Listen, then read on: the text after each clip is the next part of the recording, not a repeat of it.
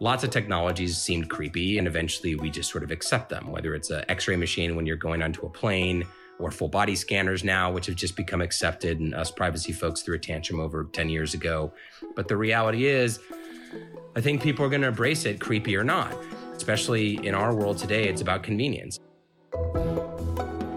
Welcome to the Best New Ideas in Money, a podcast from MarketWatch. I'm Stephanie Kelton. I'm an economist and a professor of economics and public policy at Stony Brook University. And I'm Jeremy Olshan, the editor of MarketWatch. This show has at its heart an optimistic premise that money can actually be a force for good in the world. Each week, we're going to explore innovations in economics, finance, technology, and policy that rethink the way we live, work, spend, save, and invest. We're all used to using our thumbprint or even our face to unlock our phones. A few years ago, that might have felt like something out of a James Bond movie. But today, a number of companies are developing tech that looks beyond our body parts. This kind of tech learns the way we move, how we type and hold our phones, even how fast we read, and then uses all of that to identify us. It's called behavioral biometrics. This new idea has picked up momentum recently because of a very old problem: fraud. Every time a business loses $1 to fraudulent activity, it actually costs that business more than $3 to replace the merchandise and then deal with other fees and costs. MarketWatch reporter Emily Barry looked into what advances are being made in behavioral biometrics to combat fraud. There's a dilemma that online retailers face when it comes to deciding whether or not to approve a given purchase. If you're too lenient, then you let in fraudulent purchases and then you have to incur all the costs. And then if you're too strict, then some people will just walk away before they ever go through with the purchase. Emily found that companies are looking to increase the sophistication of the biometric identifiers they already use.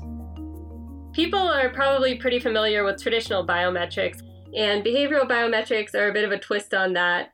They are behind-the-scenes gauges such as typing speed, swipe patterns, and phone angles that are unique to us and can help authenticate us when shopping online or browsing the web. And the idea is for you to both prove you're human and prove you're yourself when shopping online. You end up authenticating yourself by doing the sorts of things that you'd be doing anyway by going through a checkout process, like scrolling through the page, how fast you type, whether you read a return policy, all sorts of things that are just natural parts of the browsing journey.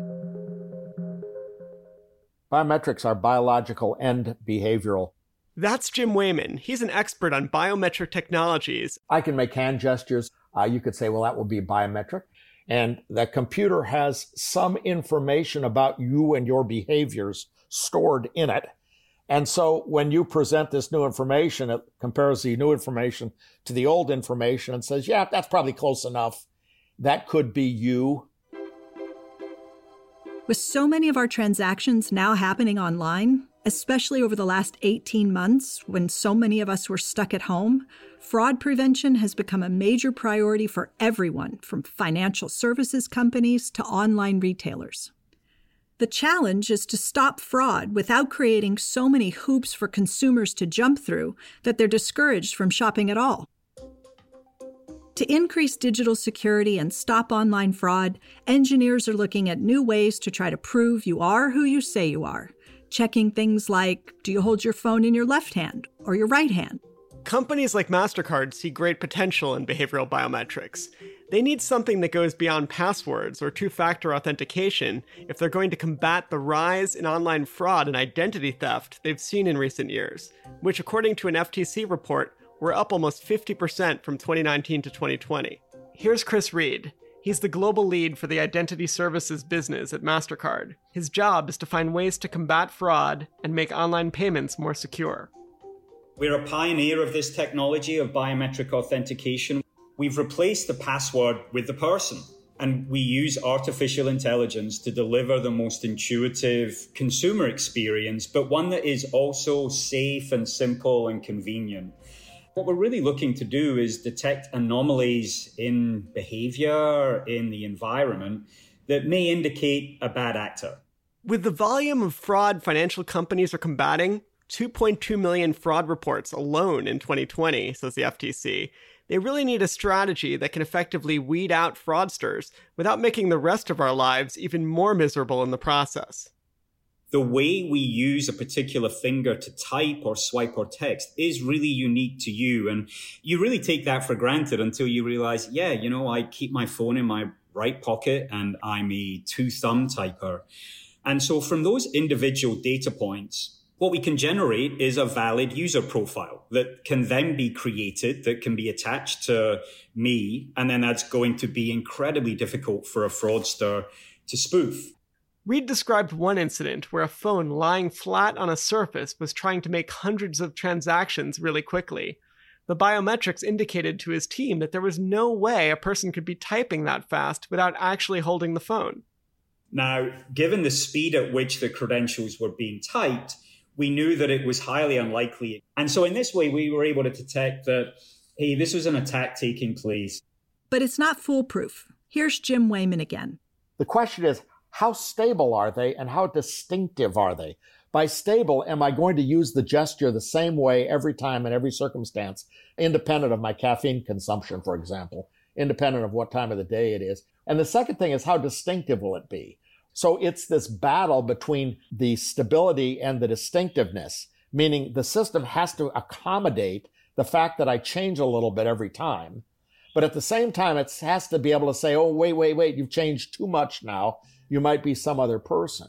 From that point of view, my fingerprints and my irises are much better because my fingerprints stick around for a long time and my irises are pretty doggone stable.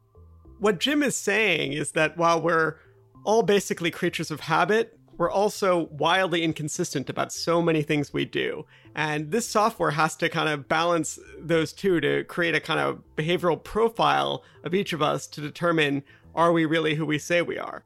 The other key thing here is that from the consumer's perspective, you don't even know this is happening. It's not like the tech is prompting you to do a pirouette or a cartwheel to confirm it's you. It's all happening seamlessly in the background. You don't know it's happening until they decide that you might not be who you say you are, and then it throws up a red flag that interrupts whatever it is you're trying to do.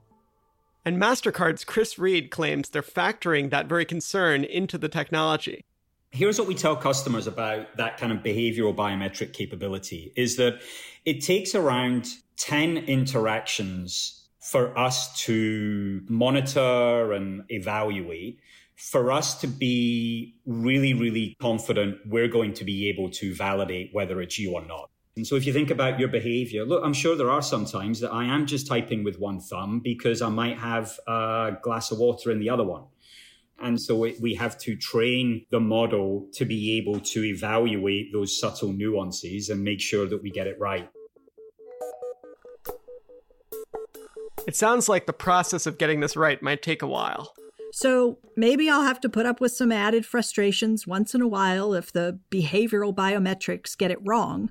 But is that really worse than clicking through all the boxes, trying to find all of the bicycles or stoplights? I never seem to get that right on the first try, and that's really frustrating. You know, there's nothing more infuriating than when you're trying to make a legitimate purchase and it doesn't go through. The very first time I tried to use my watch to buy groceries, it didn't work, and everyone in line behind me was really pissed off. It was also the last time I tried to use my watch to buy groceries. So as great as it would be if we all had to perform our signature dance move every time we needed to make a purchase, it seems that a lot of security companies are taking a multi-layered approach. They're not quite ready to replace the password with the person. It's information that you're giving off about you. It's almost like being able to not identify you by looking at the boat you're in, but by looking at the wake that boat leaves behind. We talked to Edouard Goodman. He's a cyber defense expert. It isn't this magic pill that's going to make passwords go away, but I think that it does help streamline authentication. I tend to think of security as layered or stacking on one another. So I think it's an extra layer. So the addition of something you would also know, like a password. But I think the advantage to using biometrics in addition to a password is really where the secret lay. These layers need to balance people's frustration, where the system is so finicky or complicated that they abandon what's in their online shopping cart with the added security they provide. Except that there's no way for us to know when it's actually being used and what data companies are recording about us and who they're sharing it with. Which is exactly why some people find this technology problematic. Goodman describes how much these new data collection techniques can potentially reveal about us. As a privacy guy, what gives me the most concern, frankly, they're just starting to find out right now how much behavioral biometrics can actually reveal about you more than what you intended to, let's say, just validate your identity or from a security standpoint. So very interestingly, there's more than a couple studies that have shown that there's a very high ability to be able to determine whether if someone is suffering, for instance, from clinical depression based on how they're texting. There's other studies that have been able to show MS prior to it really being reportable based on changes in the way that people are texting or entering text. So while that might sound actually helpful in some ways, the privacy implications are potentially concerning. Who's going to get this information about you? Do you really want your insurance company to know all of this? Is it going to raise your premiums? These are questions we should be asking. Yeah, it's kind of scary. People are pretty protective of their health records, and I don't know that I want companies trying to decipher movements and different behaviors and make conclusions about my personal health. While there are definitely potential pros to this technology, there are still some reasons to be wary. More on those after the break. Stay with us.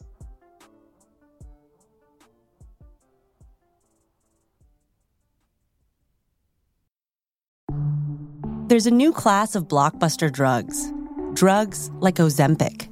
They're changing bodies. And all of a sudden, just the weight starts falling off. Fortunes. It just got too expensive. They're just bank breakers. And industries. There was a lot of excitement. There was a lot of skepticism. The impact of these drugs, from business to health, is just beginning. From the Journal, $1 Trillion Shot. Find it in the Journal feed wherever you get your podcasts.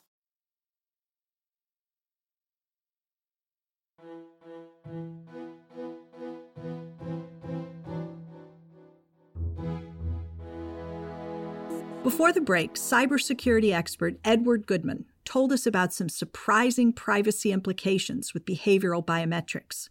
The question is, will people be willing to overlook those concerns for the sake of convenience? Lots of technologies seemed creepy, and eventually we just sort of accept them. But the reality is, I think people are going to embrace it, creepy or not, because, especially in our world today, it's about convenience. If I can bypass having to enter a 10-digit code to get onto my phone and I can just look at it, well, I'm just going to look at it, right? The problem is, we just, as consumers, need to be aware it's a slippery slope. Like, what are you doing with that data? Most people don't ask. Most people don't know that, hey, is this going to show up in some weird report that you're giving to my life insurance company in 10 years? When we use facial recognition to open our phones, we're giving our consent. We know the software is being used to recognize our face. But with gestures, typing pressure, I don't think most people realize that stuff can be captured. I might not care that my credit card company knows I'm right-handed, but the idea that this information can be used to reveal depression or MS, I don't know about that. The Federal Trade Commission has voted to fine Facebook nearly $5 billion for mishandling users' personal information. Google may be tracking your location even if you told the company not to. With a new technology like behavioral biometrics, there's going to be a lag between the time tech companies and the big financial institutions adopt them and when small businesses can afford to start using them. That's who's using it right now are big organizations that have the money and are looking at high fraud risks. So typically financial services are the ones that are starting to kind of implement that first. For a major financial institution now, it is cheap, especially when you're looking at financial services who are much more willing to institute security because for them, fraud means bleeding money. Now, your average mom and pop, yeah, it is cost prohibitive. It's cost prohibitive now, though. In another 3 to 5 years, it's going to be an off-the-shelf capability. So it sounds like we have just a few short years to consider the ramifications here. After that, behavioral biometrics will be everywhere. Stephanie, at the end of the day, do you think people will accept this technology? The data that behavioral biometrics collects is basically invisible to the customer, so it's hard to know how much shoppers will resent this form of tracking. Will they even notice? And if they do, maybe they'll just come to accept it. So I don't know that I have an answer. But here's what Jim Wayman thinks. He's the expert on biometric technologies that we met earlier. Everybody, both the consumers and the suppliers, have overreacted to biometrics. They've seen them either as a scourge. Someone once said to me, it will end Western democracy as we know it, or they see it as a salvation for the end of all security problems. And biometrics is neither. Biometrics is neither the end of Western civilization or the end of privacy as we know it, nor is it the end of all security problems.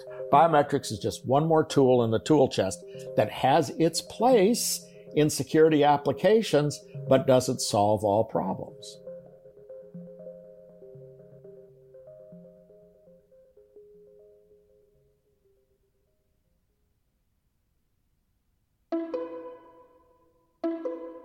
Thanks for listening to the best new ideas in money. You can subscribe to the show on Apple, Spotify, or wherever you listen to podcasts.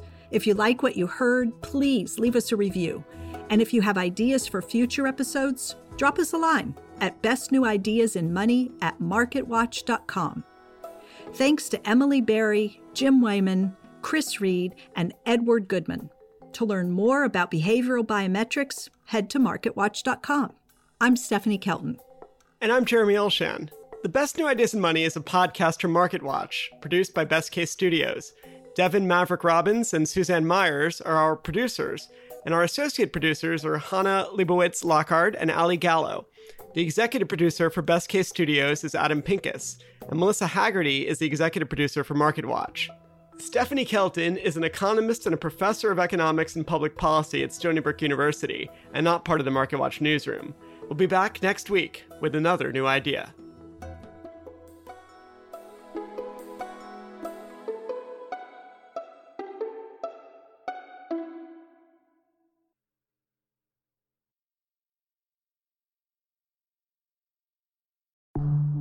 There's a new class of blockbuster drugs. Drugs like Ozempic. They're changing bodies. And all of a sudden, just the weight starts falling off. Fortunes. It just got too expensive. They're just bank breakers. And industries. There was a lot of excitement. There was a lot of skepticism. The impact of these drugs from business to health is just beginning. Coming soon from the Journal, $1 Trillion Shot. Find it in the Journal feed wherever you get your podcasts.